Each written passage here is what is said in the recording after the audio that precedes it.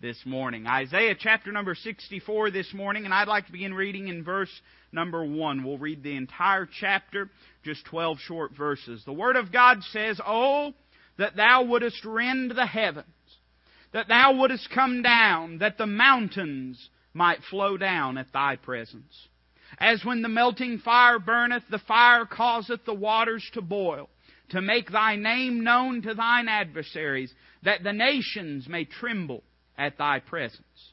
When Thou didst terrible things which we looked not for, Thou camest down. The mountains flowed down at Thy presence. For since the beginning of the world men have not heard, nor perceived by the ear, neither hath the eye seen, O God, beside Thee, what He hath prepared for him that waiteth for Him. Thou meetest him that rejoiceth and worketh righteousness, those that remember Thee in Thy ways. Behold, Thou art wroth, for we have sinned. In those is continuance, and we shall be saved. But we are all as an unclean thing, and all our righteousnesses are as filthy rags. And we all do fade as a leaf, and our iniquities like the wind have taken us away. There is none that calleth upon Thy name, that stirreth up himself to take hold of Thee. For Thou hast hid Thy face from us, and hast consumed us because of our iniquities. But now, O Lord, Thou art our Father. We are the clay, and Thou art the potter, and we all are the work of Thy hand. Be not wroth very sore, O Lord, neither remember iniquity forever. Behold, see, we beseech Thee, we are all Thy people. Thy holy cities are a wilderness. Zion is a wilderness. Jerusalem a desolation. Our holy and our beautiful house, where our fathers praised Thee, is burned up with fire, and all our pleasant things are laid waste. Wilt Thou refrain Thyself for these things, O Lord? Wilt Thou hold Thy peace and afflict us very sore?" Let's read verse number 3 once more. The Bible says, "When Thou didst terrible things which we looked not for, Thou camest down, the mountains flowed down at Thy presence." Let's pray. Heavenly Father, thank You for this day that You've given us. Thank You for Your holy word, Lord. I'm thankful this morning that we can be confident that we have Your mind from Your word this morning. Lord, there's no guesswork. We have it here before us, and we thank You and bless Your name and praise Your presence for it. Lord, I pray that You would accomplish in the hearts of each and every individual that's here this morning, Lord, that You would accomplish in their hearts and their lives something that would bring great and mighty glory to Your name and to Your Son. Father, help us all to be stirred up within ourselves to take hold of You this morning, to see You do something mighty in our midst. If there's any amongst us that are lost and undone, Lord, show them their need, that they might come to Calvary, that they might be born again. Lord, help us and teach us to love You more. Father, we thank You for all these things. We do ask them in the precious and magnificent name of Jesus Christ, our Lord and Savior. Amen. Here in the passage before us, we've read a prophecy concerning the nation of Israel and concerning the circumstances that would follow just in about a century in their experience when they'd be taken captive and carried away to Babylon. Here is the prayer and the plea for God to revisit His people. And I was struck as I read this passage by the phrase that's used in verse number 1, where the Bible says that Thou wouldest come down. You see, at the end of the day, we talk a lot about revival. But really, what is revival for the church life? Does revival mean that we're all going to all of a sudden get better cars and better houses, that we're all going to wear a smile on our face at all times? No. Typically, I see that revival brings tears of a holy sort. Does revival mean that we're never going to have any health problems or we're always going to be in tip-top shape? You know, God's going to just skin those pounds off of us and our knees and our backs are going to work again? No, I don't find that. I find that many times with those tears comes a torment, but of a holy sort. You see, if we were to sum up revival, there's lots of different definitions. I've heard it said before that revival is falling in love with Jesus all over again. I've heard that revival is when God's people get rid of the hogs, like in Mark chapter number 5, and so on and so forth. But really, I believe if we were to find a summarizing statement to define revival in church life, it would be the statement that we've read before us this morning, that Thou, speaking of the Lord, wouldest come down. You see, what we're seeking when we're seeking revival is a greater knowledge of the presence and power of God in our experience. We're seeking a closeness to the Lord that is only found within His presence. Now let me say to you tonight or this morning, whatever time it is, amen. I'm in preaching mode, I got no idea. But let me say to you this morning that there is a sense in which we are always in the presence of God. But there is another sense in which we enter into the presence of God. And then there's a third sense in which the presence of God visits us. You see, we have an omnipresent God who made this promise to you and I that He would never leave us nor forsake us. But I would remind you this morning that there's plenty of folks that the Lord's never left, that He's never forsaken, because any that are His, He'll never leave, He'll never forsake, that know nothing of what victory is in the Christian life. And could I say to you that it's a blessed truth when we abide under the shadow of the Almighty, when we enter as Elijah did. You remember what Elijah said, don't you? He walked into Ahab's palace. Here he is standing in front of this king with a rebellious heart, with a wicked heart that doesn't know God, that had every reason to take Elijah's head off. And Elijah looked at him, and this is what he said. Now, if it had been most of us, we would have said, "Oh, gracious King Ahab, let me just take a moment of your time." But that's not what Elijah said. He said this, "As the Lord God liveth before whom I stand." You see, Elijah had a consciousness of the presence of God. Elijah understood that he was standing in God's presence. But can I say there's many of us that enter into the prayer closet and we go into the presence of God, but that doesn't necessarily mean that we experience revival. You see, any time we go into the prayer closet, we're entering the presence of God. The Bible says that we have boldness and access through the blood of Jesus Christ, that we can come boldly before the throne of grace. And I'm thankful that we can do that. But can I say that this morning, we're not talking about us coming up to Him. We're talking about Him coming down to us. We're not talking about merely the presence in the prayer closet. We're not talking merely about the perpetual presence that God has with His people. But we're talking about something unique and special this morning. And that's when God, as the psalmist says, visits this vine. When God shows up and does things that can't be explained. They just have to be experienced and observed. I would say to you that revival is still a possibility today. I fear sometimes, and let me say this, I believe in Bible prophecy. If you don't believe in Bible prophecy, you're going to have to cut a third of your Bible away. I believe in Bible prophecy. And I'm keenly aware, as Brother Larry mentioned this morning, about the turmoil that's in this world. I'm keenly aware that there's radical, any Muslim that's a good Muslim is a radical Muslim, because that's their religion. The religion is one of violence, conversion by force, murder, hatred. That's what their book, the Quran, teaches. If you don't believe me, I can show you a copy of it. I own a copy of it. And I can show you where it says that they're to kill all the infidels. You say, who's the infidels? That's you and me. That's who that is. That's anybody that's not a Muslim. And I'm aware of the turmoil. I'm aware they say there's terrorists in Mexico. Truthfully, all that means is they finally told us about the terrorists in Mexico. We got them here, amen. There's something like 600,000 student visas that have been issued to students that never showed up. That ought to trouble us as American citizens. But I'm aware of the turmoil and trouble today. Can I say I'm also aware that in the scheme of Bible prophecy, in the structure of God's prophetic plan, that America is nowhere mentioned. I'm aware of that. I'm aware that Russia is mentioned. I'm aware that Egypt is mentioned. I'm aware that China is mentioned. But I'm aware that America is not mentioned anywhere. But can I say that sometimes there is a danger that we get so focused on the prophetic that we miss the passionate and the practical.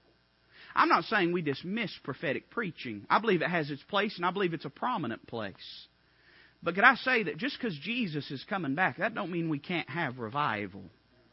What does the Bible say? Exhorting one another, provoking one another unto good works, and so much the more as you see the day approaching.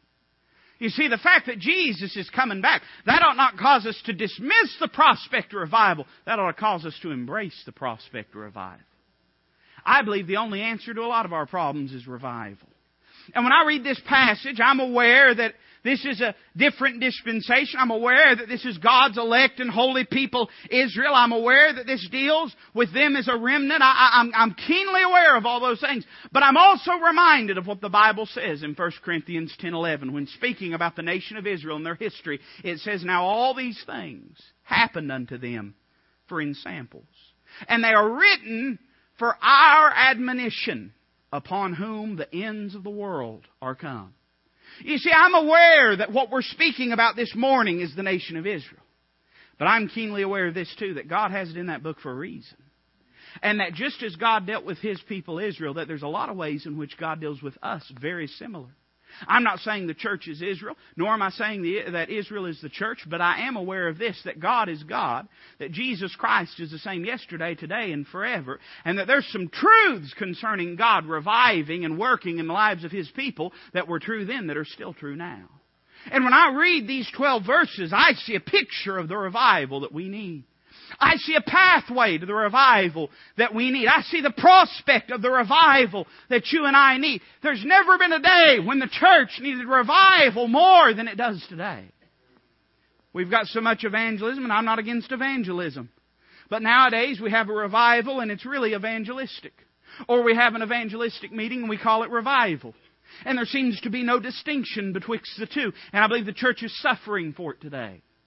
I'm for evangelism. We ought to be evangelistic. But there's a place that revival occupies in church life that is very prominent and valuable and important. The importance of you and I as God's people willing to step into God's examination room and lay on God's examination table and allow the Holy Ghost to take the Word of God and walk through our life and be honest enough to acknowledge when God has pointed something out. To acknowledge our great need. I want to show you a few things from this passage this morning. And I'm going to be honest. Now, this is going to scare you when I say this, but I got more notes than I got sermon. Amen? So, actually, it's not that I got more notes than I got sermon. It's that I got more notes and more sermon than I got time. So I'm going to try to hurry. I want you to notice with me, in verses 1 and 2, we find the plea for revival. Now, this is the natural language that's used here. It says, "Oh, that thou wouldest rend the heavens. That thou wouldest come down, that the mountains might flow down at thy presence. As when the melting fire burneth, the fire causeth the waters to boil, to make thy name known to thine adversaries, that the nations may tremble at thy presence." Now, I'm going to be honest with you. When you read that, that don't sound like the average response to a revival meeting, does it? But I think therein lies the very problem. I'm aware this is poetic language that's being used. But I think also that the substance of truth that is found here reveals to us what revival really is. I want you to notice first off that there is a revealing that will take place. Look again what he says. That thou wouldest rend the heavens, that thou wouldest come down. We cannot do through the energy of the flesh what can only be accomplished through the presence of God. I fear that sometimes we've got this thing so figured out and so mechanized. And I don't mean mechanized in the way that the Bible mechanizes it. There's no question. There's things that hinder revival. There's things that bring revival. And that's true of your personal life as well as this church's corporate life. There are things that bring revival and that hinder revival. But I fear sometimes that we think if we mail out a bunch of flyers, if we schedule the preachers, if we schedule the singers, and if we all get together, then we've done all that it takes to have revival. And that's not so. What revival really is a revealing of God to His people. We've grown lazy and dim-eyed. We've grown to have an abstract view of Christianity that is divorced from the revelation that comes only in the presence of God. And we have come to a place where we are using vain and vague platitudes to describe God because we know so little of Him. You ask the average Christian what they think about God, they'll say something like, "Well, I think He's great." Oh, friend, He is great, but He's not great the way you mean it. They'll say, "Oh, I think He's awesome." If there's ever a misused word, it's the word awesome. Oh, yes, He's awesome, but not awesome in the way that you've described. You see, what revival really brings is a revelation of God to us. Revival is not us learning more about ourselves. That's not the only thing it is. It's us learning more of Him. I believe there's a revealing that will take place. But notice, secondly, I believe there's a refining that must take place. Look at verse number 2. As when the melting fire burneth, the fire causeth the waters to boil. Now, this is very interesting language that's used. It can be taken either as two aspects of one thought or two separate thoughts, but either way it presents the same truth to us, and that's the idea of the melting fire. The melting fire that would be used in purifying and refining gold is to bring it to such a temperature that that which is trivial and polluted and corrupted must necessarily burn away. Let me tell you something. A lot of the reason that we got so much junk in our lives is because of how far we are from the Lord. We'd find out. And listen, I'm not being judgmental this morning. We all have things that are superfluous and that are silly that need to be gotten rid of. And I find that when God comes through like a burning fire in the lives of His people, all of these quote-unquote priorities fall to the back seat. Oh, we have obligations. Of course we have obligations. We have things we must meet. God doesn't expect everyone to quit their jobs, go out, pass out tracts. Listen, if God's put you in that place, God bless you. It's the greatest blessing you'll ever have. But what I'm talking about this morning is not saying that we must dismiss ourselves from the obligations and duties of life, but that they must take their proper place behind Jesus Christ, behind His church, behind His Word, behind the prayer closet. You see, revival has a refining thing. It gets us in the mindset and perspective of eternity. Oh, Jonathan Edwards, who saw more revival than most of us could ever imagine, used to preach, and he'd use this famous saying. He'd say, "Oh God, stamp eternity upon my eyeballs." A lot of us this morning, we need that stamped right here. We need eternity in our mindset and in our view and in our concept at all times, because what we've done is we've become addicted to the temporal. We don't know how to function outside of that framework. I see refining must take place. But then notice another result. Look at verse number 2. What does the last phrase say? To make thy name known to thine adversaries, that the nations may tremble at thy presence. There's a reverencing that will take place when there's revival. We all gripe about what disrespect there is for the people of God and the man of God and the things of God and the Word of God today. I know you do. I do too.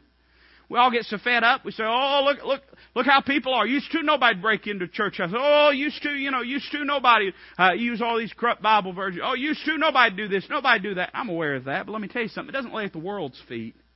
It lays at our feet, because we lived in dead Christianity for too long.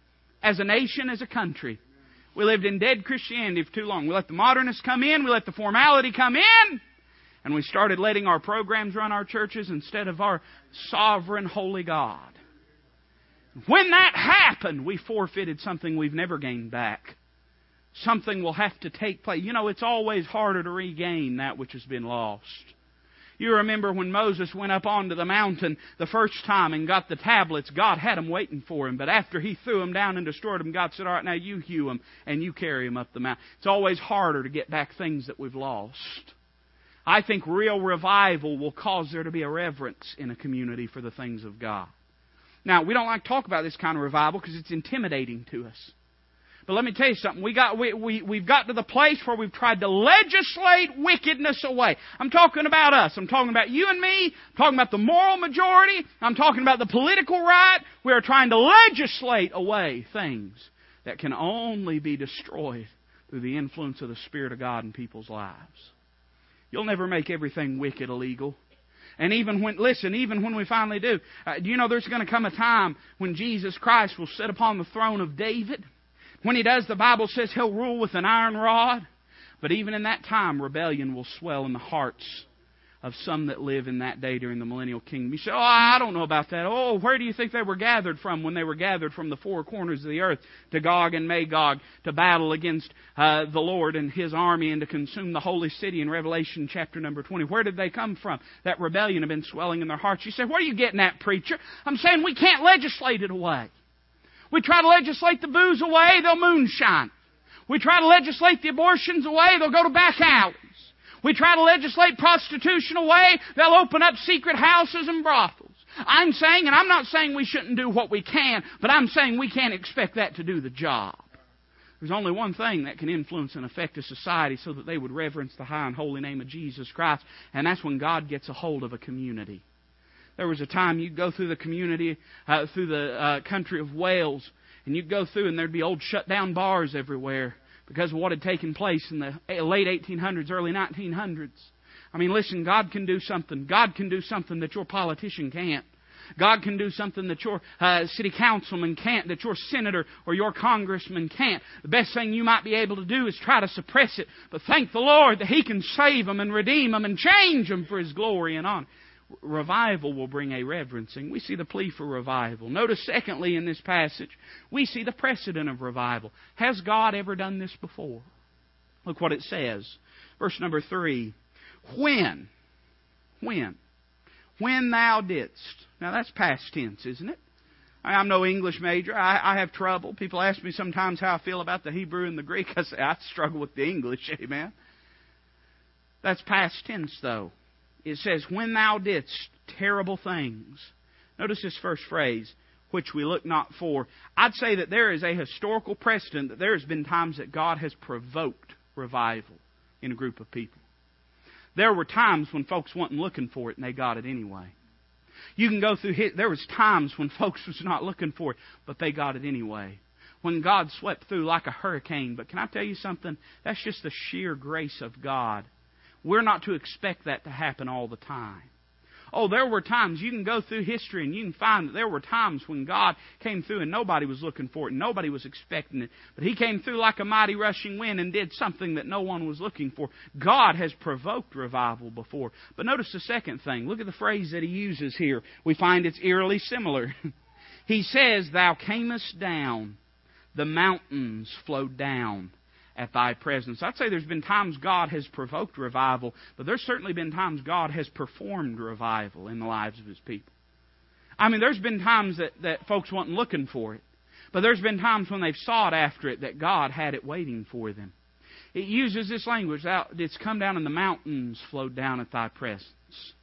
I could go back through history. We'd go to the 1700s and the Great Awakening. A time when, listen, most of us, now I'm being honest, I'm lumping myself in with this too. Most of us wouldn't have sat through a church service at that time. I mean, now we live in a day where if somebody don't do a backflip, we think the church is dead.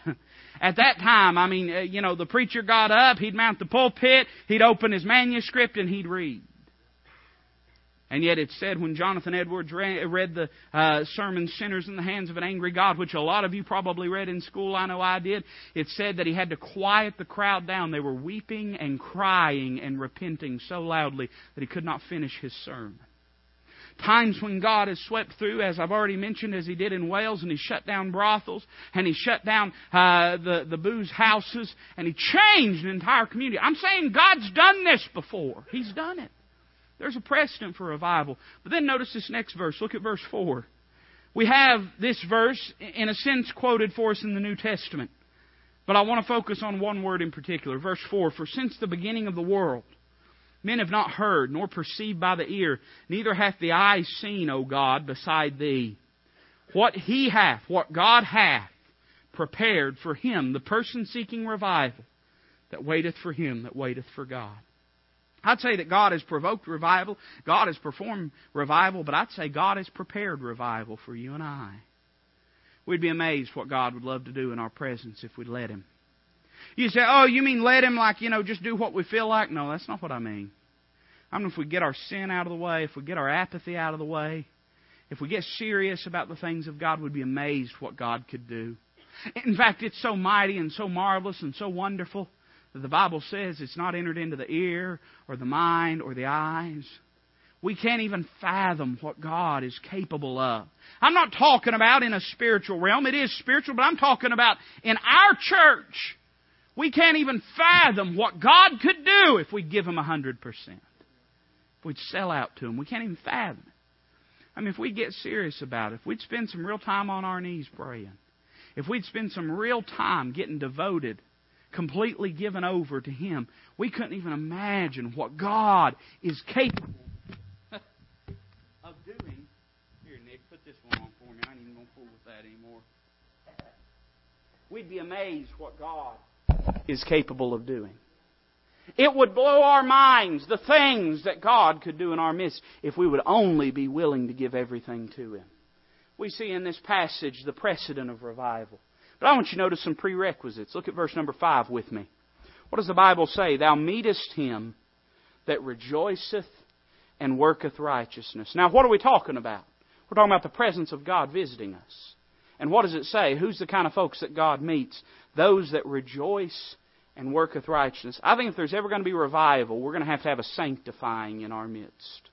Now, what I mean by that this morning is I mean that you and I are going to have to get some things out of our life. Let me put this as plainly as I know how. If we're not willing to, we shouldn't expect God to do anything in our midst. If as you sit there this morning, if your mindset is, I just came because this is what I do, it's another Sunday morning, this is where I go, so I might as well go, then don't expect God to do anything. It's funny, there's folks say sometimes, well, it's just another church service.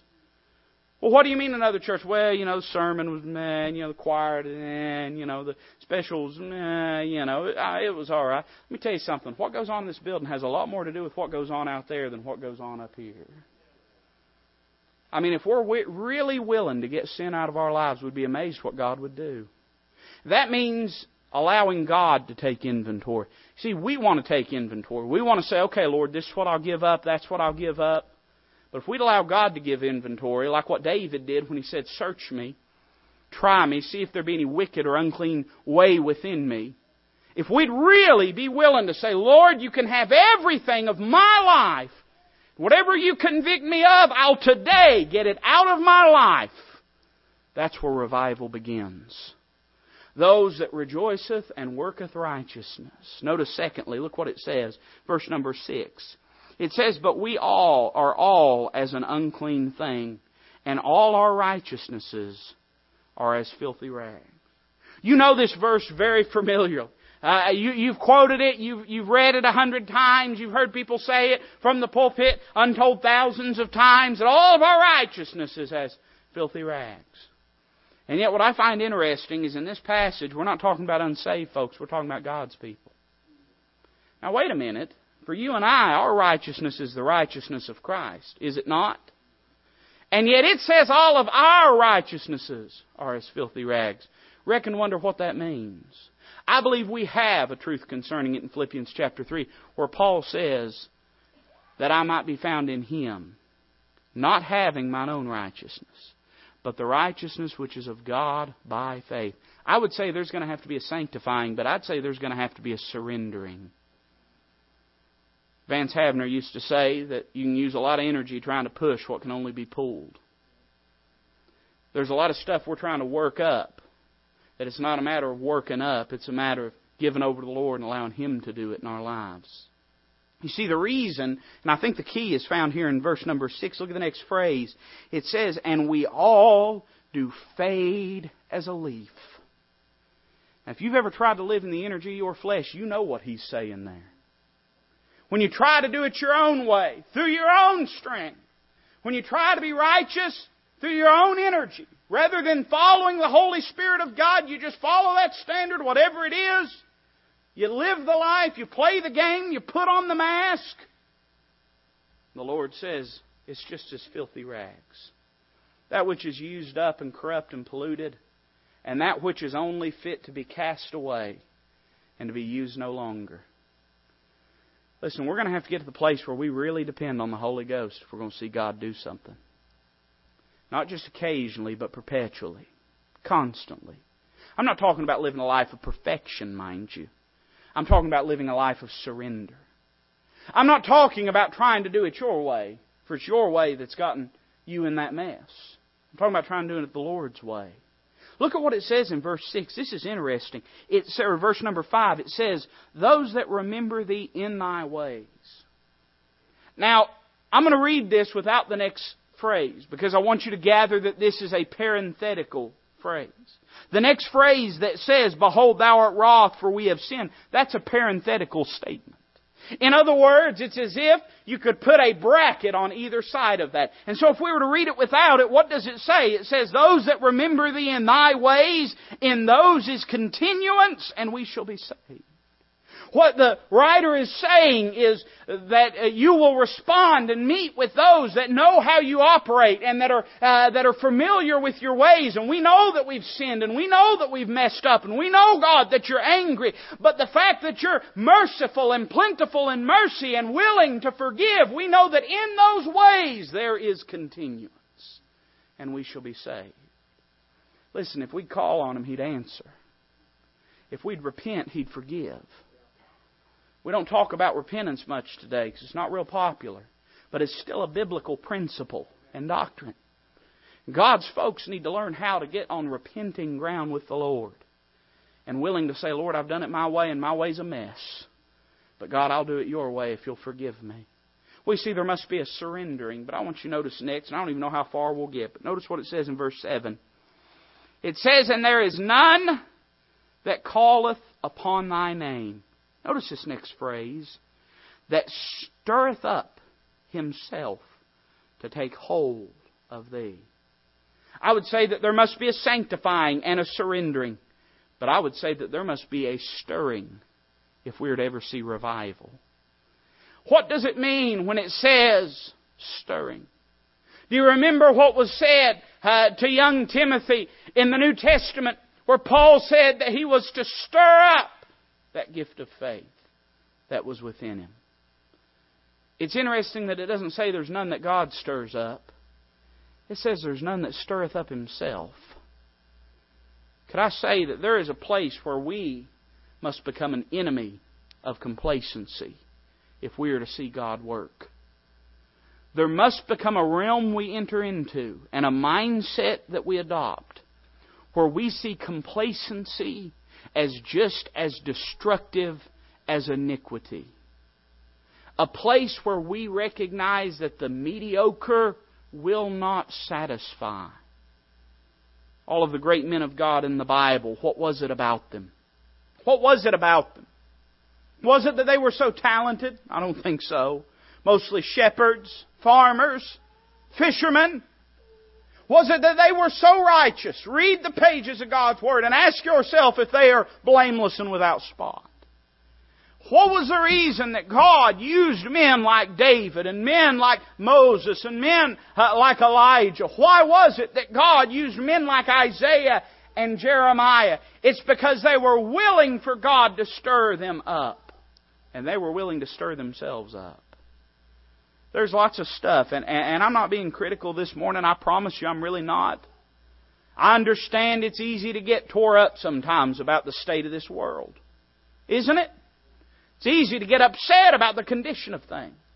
And I'm aware of how deplorable that this world is. But let me tell you something. There's lots of stuff that we're getting upset about that there's a lot bigger things we could be upset about. We get upset every time they raise the taxes. And I understand that. Nobody wants to pay extra taxes. We ought to be more upset over the lack of prayer in our country. I'm aware we get upset when we find out that there's terrorists down in Juarez or wherever it is. I'm aware and I understand that. I'm not dismissing that, nor am I being critical of that alarming you. But I'm merely saying it ought to upset us more, the condition of the church today. We ought to be willing to stir ourselves up about some things. Notice that this stirring up and the prayer life go hand in hand. Look at it again. There is none that calleth upon thy name, that stirreth up himself to take hold of thee. I believe this is not only an external stirring or an externally focused stirring, but an internally focused stirring. Stirreth up himself to what? To take hold of thee. Let me ask you something this morning. And I know we don't like to hear things like this, but I wouldn't love you if I wasn't willing to ask you things like this.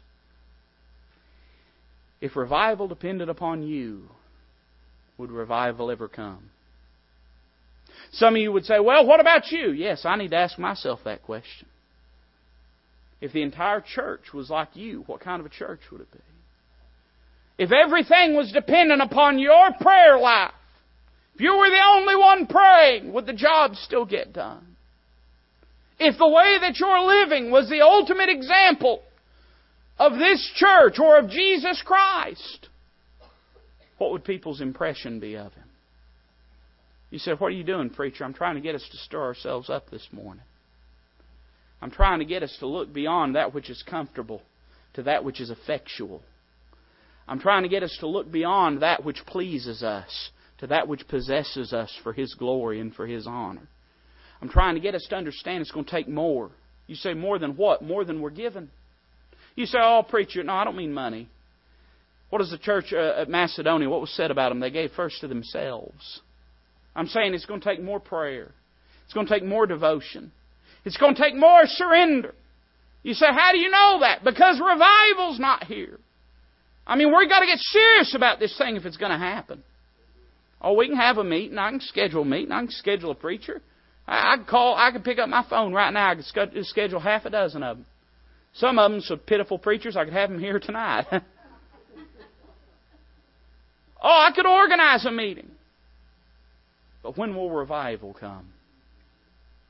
We've had meetings. Have we ever had revival? I'm going to tell you as a pastor, I don't believe we ever have. We've had good meetings. Praise the Lord. We've seen God move. Praise the Lord. I'm not dismissing that. But let's call it what it is. It's just a meeting. It's just preaching. It's just services. There's a place for those meetings. There's a place for those services. But are we willing to seek more? Are we willing to go further? How bad do we want it? Do we want it bad enough to stir ourselves up? Does it drive us? Does it put a passion within us? Do we long for the presence of God in a greater way? We see there must be a stirring up. We see also the premise of revival. Why should God give us revival? Look at verse number 8. The Bible says, "But now, O Lord, Thou art our Father." I believe that God has a desire to give us revival because He's our parent and He seeks our good. You know, as a parent, you want what's best for your child. You don't always want them to have what they want because they don't want what's best all the time. But you always want what's best for them. And in the same way, God as our Father has a desire that we might live in His glory and in His grace and that we might see victory. I believe we can expect revival because of God's desire for us. But I want you to notice the second thing. Look what it says. It says, "We are the clay, now our potter, and we all are the work of Thy hand." I would say because He's our parent and He seeks our good. But I would say because He's our potter and He seeks our growth. God has a desire to see us grow and become more mature Christians. That only happens within the presence of God. What does the Bible say? Be like a tree planted by rivers of water. That river of water is speaking of the influence of the Holy Spirit. The living waters. Any time in the Word of God that water is seen as something that's to be drank, it usually represents the Holy Spirit of God. It's only through walking in the Spirit of God that we can be as a tree planted by rivers of water. That we can give forth our fruit in its season. That we could stand and not fade away. That we could be prosperous. And God has a desire for us to grow and to see Him do great things in our life. Notice the third thing. I believe that God wants revival for us because we're His people and He seeks our glory. Not that we might receive glory, but the glory that we might give Him. Isn't that what it says? Look at verse number 9. "Be not wroth, very sore, O Lord, neither remember iniquity forever. Behold, see, we beseech Thee, we are all Thy people." You know what I believe this is evoking? I believe this evokes what Moses used to say in the Old Testament. You remember how it was all through the book of Exodus and Numbers and Deuteronomy. The nation of Israel would be rebellious. God would say, "Moses, move aside. I'm going to smite every one of them." Moses would say, "Lord, you can't do that because they're your people. And if you smite them, these nations are going to say you don't have the power to bring them out and to bring them in. Lord, you can't smite them. You're the one that brought them out of Egypt. They're your people. And how they live is a direct reflection of your might and power in the eyes and minds of these pagan nations." I believe that God wants us to see and seek revival because that it's a testimony to His glory and to His name. Part of the reason that the church is a laughingstock today is because we've departed from His presence. He's not seen. Do you believe we're Laodicean today? Do you believe that? Do you believe that's where we're at? I believe that's where we're at. We find at the beginning of Revelation that Christ is seen walking through the midst of the seven candlesticks. And He's there, perceptible to the church. But we find when we get to the Laodicean church in chapter number 3 that He's no longer in the midst. He's on the outside. And He's seen knocking, calling for someone to come let Him in. Could that be Walridge Baptist Church? I'm just asking. Don't get angry with me. Could that be us? Rich and increased with goods, having need of nothing, and yet poor and wretched and miserable and blind and naked. Oh, we like to look to the modernist church across town. We like to look to the big liberal outfit that has the rock concerts, and we like to say, oh, look at them. Look how far they are. But I've got the sneaking suspicion that it may be Jesus knocking at their door. Not because He's on the inside, but I do kind of believe He's knocking at our door. You don't knock except you don't feel welcome. Isn't that true? My parents always say to me when I go to their house, if I knock on the door, they'll say, why do you knock? It's your house. Come on in. We knock when we don't feel welcome.